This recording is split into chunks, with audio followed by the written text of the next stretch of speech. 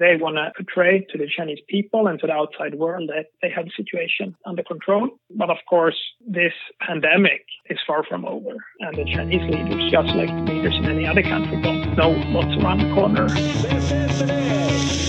Let me assert my firm belief that the only thing we have to fear is... They told you a story for the ages.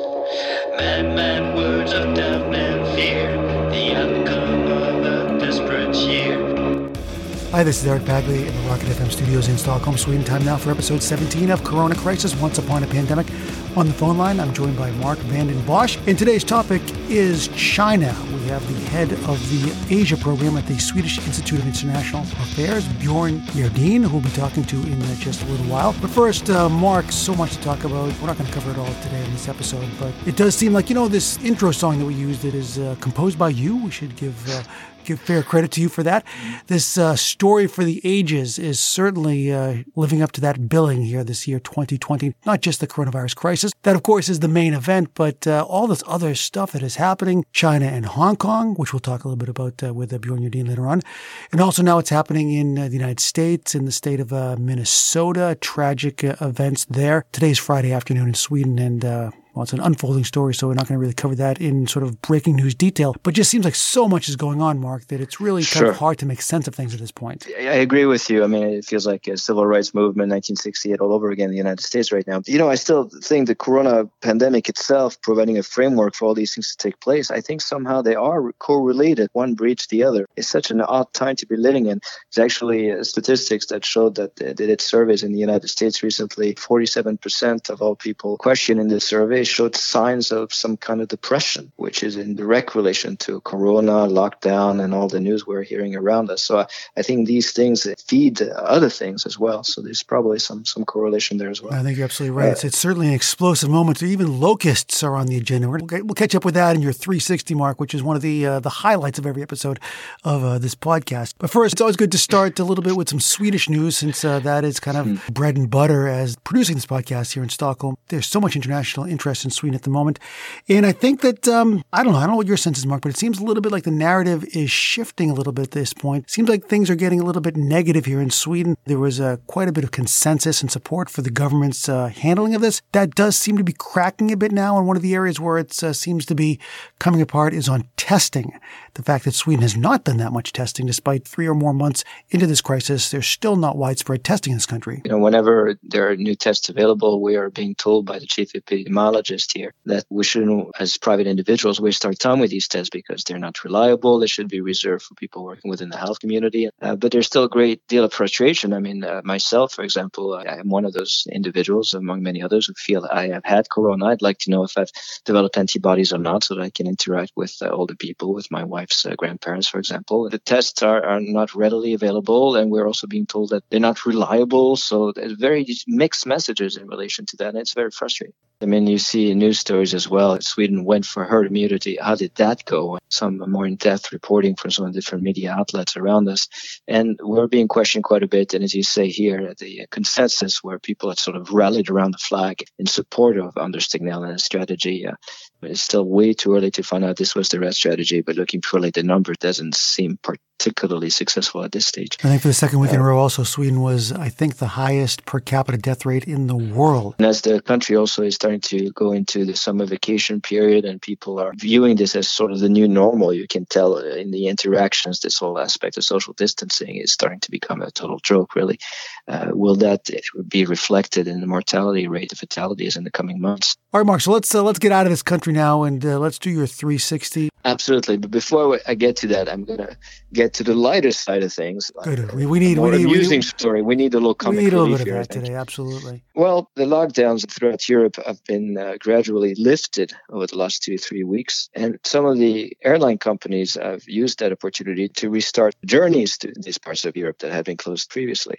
And one of them jumped the gun a bit because they said, okay, now Italy is reopening. Great. We can resume our service to Sardinia. So they let their passenger board and took off from Düsseldorf on their way to sunny Sardinia. And when they got there and they took contact with the control tower of the local airport, they were told, you're not allowed to land. What do you mean we're not allowed to land? We're still in lockdown. What do you mean you're still in lockdown? You are not allowed to land. So they tried to negotiate this in a circle around Sardinia for about 45 minutes or so. And then they realized their fuel was going to run pretty low. So they had to turn around and return to Düsseldorf. But also discussing implications that we sometimes in this podcast talk about indirect consequences of the coronavirus. And then we're going to get to Africa and those famous locusts. There's been, while climate change is not a new topic, and for a variety of reasons, it's been a bit wetter in certain parts of Africa over the last couple of years because there's been more cyclones in the Indian Ocean. It just turned out to create some great conditions for the dissemination of these huge swarms of locusts in mostly Eastern Africa. Now, when we talk about swarms of locusts, they can be as much as 50 times 80 kilometers in size in its surface area. So we're talking about huge numbers, millions and millions of locusts. And these darn things are very good at eating. And a locust can eat its own way several times a day. So when you have one of these swarms coming down on an agricultural area where people are trying to grow wheat, other grains for sustenance, they can just wipe this out in just a matter of hours. And there are a number of swarms now throughout Africa. And experts who know about these things expect an explosion that the number of locusts will increase 400-fold unless something is being done. And something is being done. Well, normally we've gotten a lot better at mitigating some of these things. I mean, locusts and plagues. I mean, you go all the way back to the Bible. It's nothing new. But we now have the technology to control this to some extent. However, Corona has created some major disruptions because of airport closings and supply chains being disrupted, so that the pesticides that are normally used to combat this plague are not available in Eastern Africa right now, or at least not in the numbers that are needed. And this will eventually translate into huge problems with food security and may lead to additional famines. So you can see, everything kind of fits together. Also, from an environmental perspective, and still on the Corona thing, by the way, you're welcome to interrupt me. Sorry, I'm just going on. I was just going to add. Better if you interrupt me. Sure. I was just going to add, Mark, that we should actually call a priest or something. We need to get some sort of theological expert onto this show to talk about some of the theological aspects of this. As you mentioned, this feels biblical with the locusts and the plagues and everything else. I'm sure that religious thinkers are really reflecting upon this year of 2020. I think maybe that would actually, make for quite an interesting episode of this podcast. Excellent idea. Also on the area of climate, and we have had over the last several years, obviously, a shift in technology away from fossil fuels. Electric vehicles in particular become increasingly popular. However, electric vehicles are pricey. And in the face of the corona crisis, a lot of people have been impacted economically. So these price tags on the vehicles are become unattainable for the average person. And in addition to that, governments have been very active in terms of providing incentives, tax breaks, and other types of financial incentives to buy electric vehicles. But the governments right now are dealing with another type of economic crisis, which means they can't afford to do this anymore. And this has an impact on some of the major car manufacturers, particularly, for example, Volkswagen, the biggest car manufacturer in the world, that has had a strategy to be a leader in the production of electric vehicles by the year 2024. But now they're seeing that the gas prices are going way down in light of demand, and people don't have the money to buy these electric vehicles. So now they sort of have to rethink their entire strategy. You can see, once again, the domino effect of reactions that start with Corona and Wuhan just 6 months ago. And we won't even get into Elon Musk and Tesla and some of his comments and some of the issues with these factories in California. But it seems like all bets are off at this point when it comes to coronavirus and the aftermath, even though things are now starting to open up and getting back to normal to some extent. Certainly a long way to go to work out all the things that have been sort of thrown off track in the past couple of months. Yeah, and the question is, how are we going to deal with this long term? Because this is not going away next week or next month. And I wonder if we'll just be so tired of talking about this that eventually we'll just accept it as part of our daily existence and live with it. We'll see. But I just spoke about, how everything started in Wuhan, China, just a few months ago. And I guess our next guest is sort of an expert in this area. Yeah, we're talking now to Bjorn Jerdin, the head of the Asia program at the Swedish Institute of International Affairs. And here in this interview, Mark, we're going to cover quite a bit of ground about China, the geopolitics of the coronavirus crisis, how China is handling this. So here's Dr. Bjorn Jerdin explaining how things look from a Chinese perspective in the context of the coronavirus crisis. Well, obviously, when the epidemic first started in China a few months ago, it was a big surprise, obviously, to the Chinese leadership. And it quickly turned into a potential massive health crisis, which also soon turned into a potential massive economic crisis. And for the perspective of the Chinese leadership, these kind of crises have the potentiality to also lead to a political crisis, which they want to avoid at all costs. Today, when you listen to the rhetoric coming out of the Chinese leadership, it's a rhetoric of confidence. They want to portray to the Chinese people and to the outside world that they have the situation under control, the epidemic in China, but also the economic fallout. But of course, this pandemic is far from over. And the Chinese leaders, just like leaders in any other country, don't know what's around the corner. Will it be a second wave, a third wave? How will it impact the global economy? And even if the Chinese economy today is showing signs of recovering, China is still dependent on exports to the outside world and investments coming into China. So this also has a long-term potential to create serious problems for the leadership in Beijing. So outwardly, they portray confidence, but I think they still harbor serious concerns. There's some that are saying that they're using this crisis as an opportunity to assert themselves geopolitically. Do you see that as being the case? And if so, how are they going about doing that? So I think the Chinese government, for the last few years, they have taken advantage of their greater resources to increase their influence in various regions of the world and in various areas of global governance. And in the last couple of years, this has been met by increased pushback, primarily from the United States, but also to some extent from Europe. When the crisis happened, or the way China acted on the international stage, I think it was a mix of very assertive confidence behavior, but it was also a sense that China was facing increased criticism from other countries, primarily from Western countries, and that there was a need for China to counter that kind of criticism. And as the situation looks today, I think the perception in many areas of the world is that China has handled this better. They have handled the health crisis better than in many other countries. And of course, the Chinese government, they want to promote their model primarily, since they still are worried about the potential for calls for political reform at home. They want to justify their political system, but they're also interested in getting international support for the legitimacy of this system. So I think what they've been doing during the pandemic is to try to use these perceptions, as we see in many parts of the world, that China has handled this better than other places. They want to use that in order to boost domestic support primarily, but also to get international support. So they've been quite active. And it's a mix, again, between sort of positive messaging. Look at how well we have handled the crisis. We might provide resources as well as lessons for the rest of the world in order to deal with this kind of emergencies. But you also see a lot of defensive messaging, because we also see this kind of criticism against China that already were prevalent before the pandemic hit, but which has increased now during the pandemic in some countries.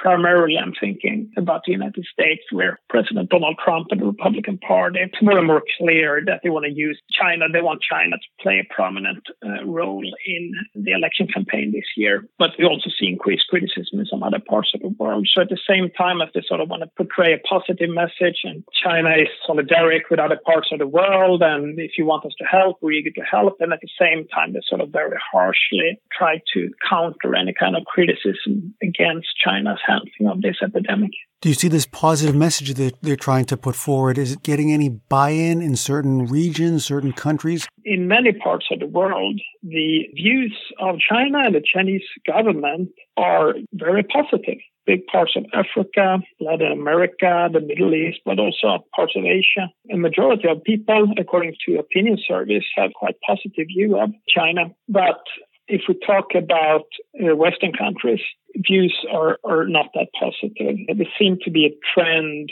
in the last 4 years or so of increasingly negative views of China in some countries. But also, this is not something you see in all European countries, for example. In some parts of Europe, the public views on China are still quite positive. But if you look at Sweden, for example, the views are very negative of the Chinese government. So I think what has happened now during the pandemic partly is a reinforcement of already existing trends when it comes to perceptions of China. In many countries, Chinese donations of medical aid and China's experience in handling the pandemic has been publicized and has been perceived in the mass media and among the general public quite positively. But in other parts of the world, we already saw a sort of a more and more negative trend in perceptions of China, such as the United States and part of Europe. I think this trend has been further strengthened during the pandemic. There's a lot of focus on China's responsibility for the outbreak in the first place and the kind of measures China has implemented. I think all these areas has met with a lot of negative press in parts of the world. But you also see in some countries sort of a divide in views about China. In some countries in Europe, for example, such as Greece, Hungary, the government and political and business elites tend to have a quite positive view on China, cooperation with China, whereas then the general public is more negative. China is getting discussed more. People talk more about China. China really was put in the spotlight. When people start talking about China, at last it leads to politicization, and you hear more critical voices talking about the domestic situation in China, the human rights situations, China's international economic influence, and so on. What would account for, is very interesting analysis, Bjorn, what would account for these differences between one country and another, even inside of Europe, even inside of certain countries, between the elites and the general population? Right. So first, if we divide the world very simplistically into the global north and the global south, I think still in many parts of the developing world, in developing countries, there's a sense of solidarity with China as another developing country. And also in many parts of the world, there's also appreciation for China's development in the last few decades, the way that the Chinese government has spearheaded economic reform and the country has developed economically and technologically. But if we look within Europe, I think there's a number of different factors at play. One factor is how people in different countries view the European Union and solidarity within the European Union. Economic crisis hit Europe 10 years ago, that there's sort of annoyance with directives coming from Brussels and richer member states. We've seen this in Greece, for example. And that can also lead to appreciation for ties with China. And sometimes politicians also use those ties strategically. We see that in Hungary, for example, where the government sort of is trying to use the China card against Brussels to show that we have other options if you press us too hard. Also, the historical legacy plays a part differently in different countries. If you take Spain, for example, they have a history of authoritarian rule during Franco, so a common perception among Spaniards, according to Spanish colleagues, is that people are, due to their own experiences transitioning from an authoritarian system to a democracy, they are skeptical about criticizing China too hard. In some countries in Europe with a communist past, there's still a very strong anti-communist sentiment among the general populace. We see this in the Czech Republic, for example, and then China might even turn into a symbol, and it becomes a very symbolic political issue to sort of represent their own country's historical past. And then issues such as meeting with the Dalai Lama, for example, can take on a very big symbolic meaning. And if we take Sweden traditionally used to have quite stable relations with China. And Sweden was the first non-communist European country to establish diplomatic relations with the People's Republic. The Swedish government also was reluctant to criticize China in such a way that it would interfere with stable political relations. So even though the Swedish government often in its diplomatic practice was eager to stand up for human rights abroad, it always criticized Chinese human rights abuses, but it also sort of took on this more realistic approach in relations with Beijing. But in recent years, China became more discussed in Sweden, and the media is sort of writing more about human rights abuses.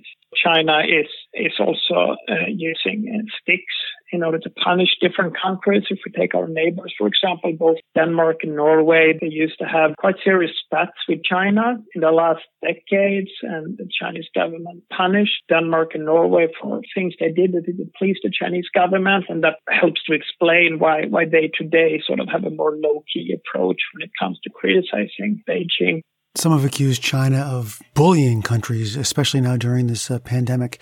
For example, Australia, over Australia's calls for a WHO investigation of the origins of the virus and the pandemic. And you mentioned the cases of Norway and Denmark. So does this kind of bullying work, or do you see this as potentially backfiring against China in the medium term? I think sometimes it works, and this is not something new, really. This is something China has been doing against various countries for quite a few years. And usually what China does then is to implement unofficial economic sanctions. They don't declare it as official sanctions, but they make sure that Chinese actors stop buying certain products from companies from the country being criticized. And they might use state propaganda to encourage public boycotts of companies from different countries. And I think this might have an effect because it imposes costs on some countries. If you take Norway as an example, China not only implemented some official economic sanctions against Norway, but also freezed all political contact for 6 years. And eventually China and Norway sort of reached an agreement. And that doesn't mean that Norway never criticized China, but still it seems that Norway is cautious about not doing anything which might interfere with the stable working relations that they now have with China. So I think it can have some effects, but it also leads to blowback. So I'm not sure it's a wise long-term strategy, but it might have effects in some cases. And what about China's relationship with the United Nations, with international institutions, particularly the WHO, the World Health Organization, which some have said that China had an inordinate amount of influence over during the early stages of this pandemic? What has happened is that the U.S. government has made this into a big issue and criticized WHO and criticized Chinese influence in the WHO, and also threatened to withdraw support for the WHO. Among American allies, there is support for investigating China's role in the WHO, and I think more generally, there is a concern. But at the same time, many allies to the U.S. are a bit skeptical about pushing this issue too hard while the pandemic is still in such a serious phase. At the same time, China is patiently and strategically attempting to increase its influence in existing international organizations, as well as establishing new formats such as the Belt and Road Initiative and the Asia Infrastructure Investment Bank. So I think this kind of rivalry between China and US, but also to some extent allies to the US, such as the EU, Japan, and Australia, I think we're going to see more of that later on. Do you see this as the beginning of a new Cold War now between the United States and China, with other countries perhaps taking various sides? Or do you see this as something that's much more limited to this particular issue of the pandemic and the Trump administration? Or do you see this as being something that will have much more of a lasting impact on geopolitics? Well, I think a big change already began before the pandemic started. And I think what has happened during the pandemic is to reinforce this trend. There's a realization on both sides that this is a long-term rivalry. And the US and China, they have managed to cooperate for many years, but that never meant that they did away with all the disagreements between them. Primarily, there has always been a military rivalry in East Asia, where the U.S. wants to maintain its regional presence through its alliance systems in the region, and where China wants the U.S. to drastically decrease its presence in the region. So what has happened in the last few years is that this rivalry has sort of spread into all kind of other areas, such as technology, trade, and now we also see it playing out during the pandemic. I'm not sure I would call it a Cold War yet. One aspect that was special during the Cold War was that the United States, or the Western Bloc, and the Soviet Union, they had opposing visions for how the international system would look like. But what had happened between the US and China in recent years is that this ideological aspect has come more to the foreground. So I think we're seeing a rivalry between the US and China. I think it's very likely that it's long term, but so far it's not comparable really with the rivalry between the Soviet Union and the US during the Cold War.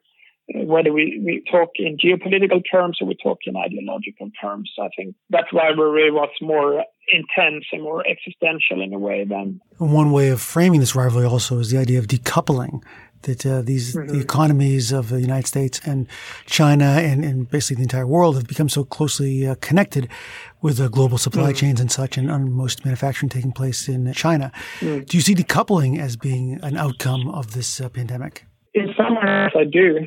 And I think we are already seeing it in the US and in Europe, with discussions about the dependence on China when it comes to medical supplies, for example. Countries feel that they need to decrease this dependence. And I think that, in effect, is a type of decoupling. The policy approach, which has directed relations with China in both Europe and the United States for the last 3-4 decades, has been one of engagement.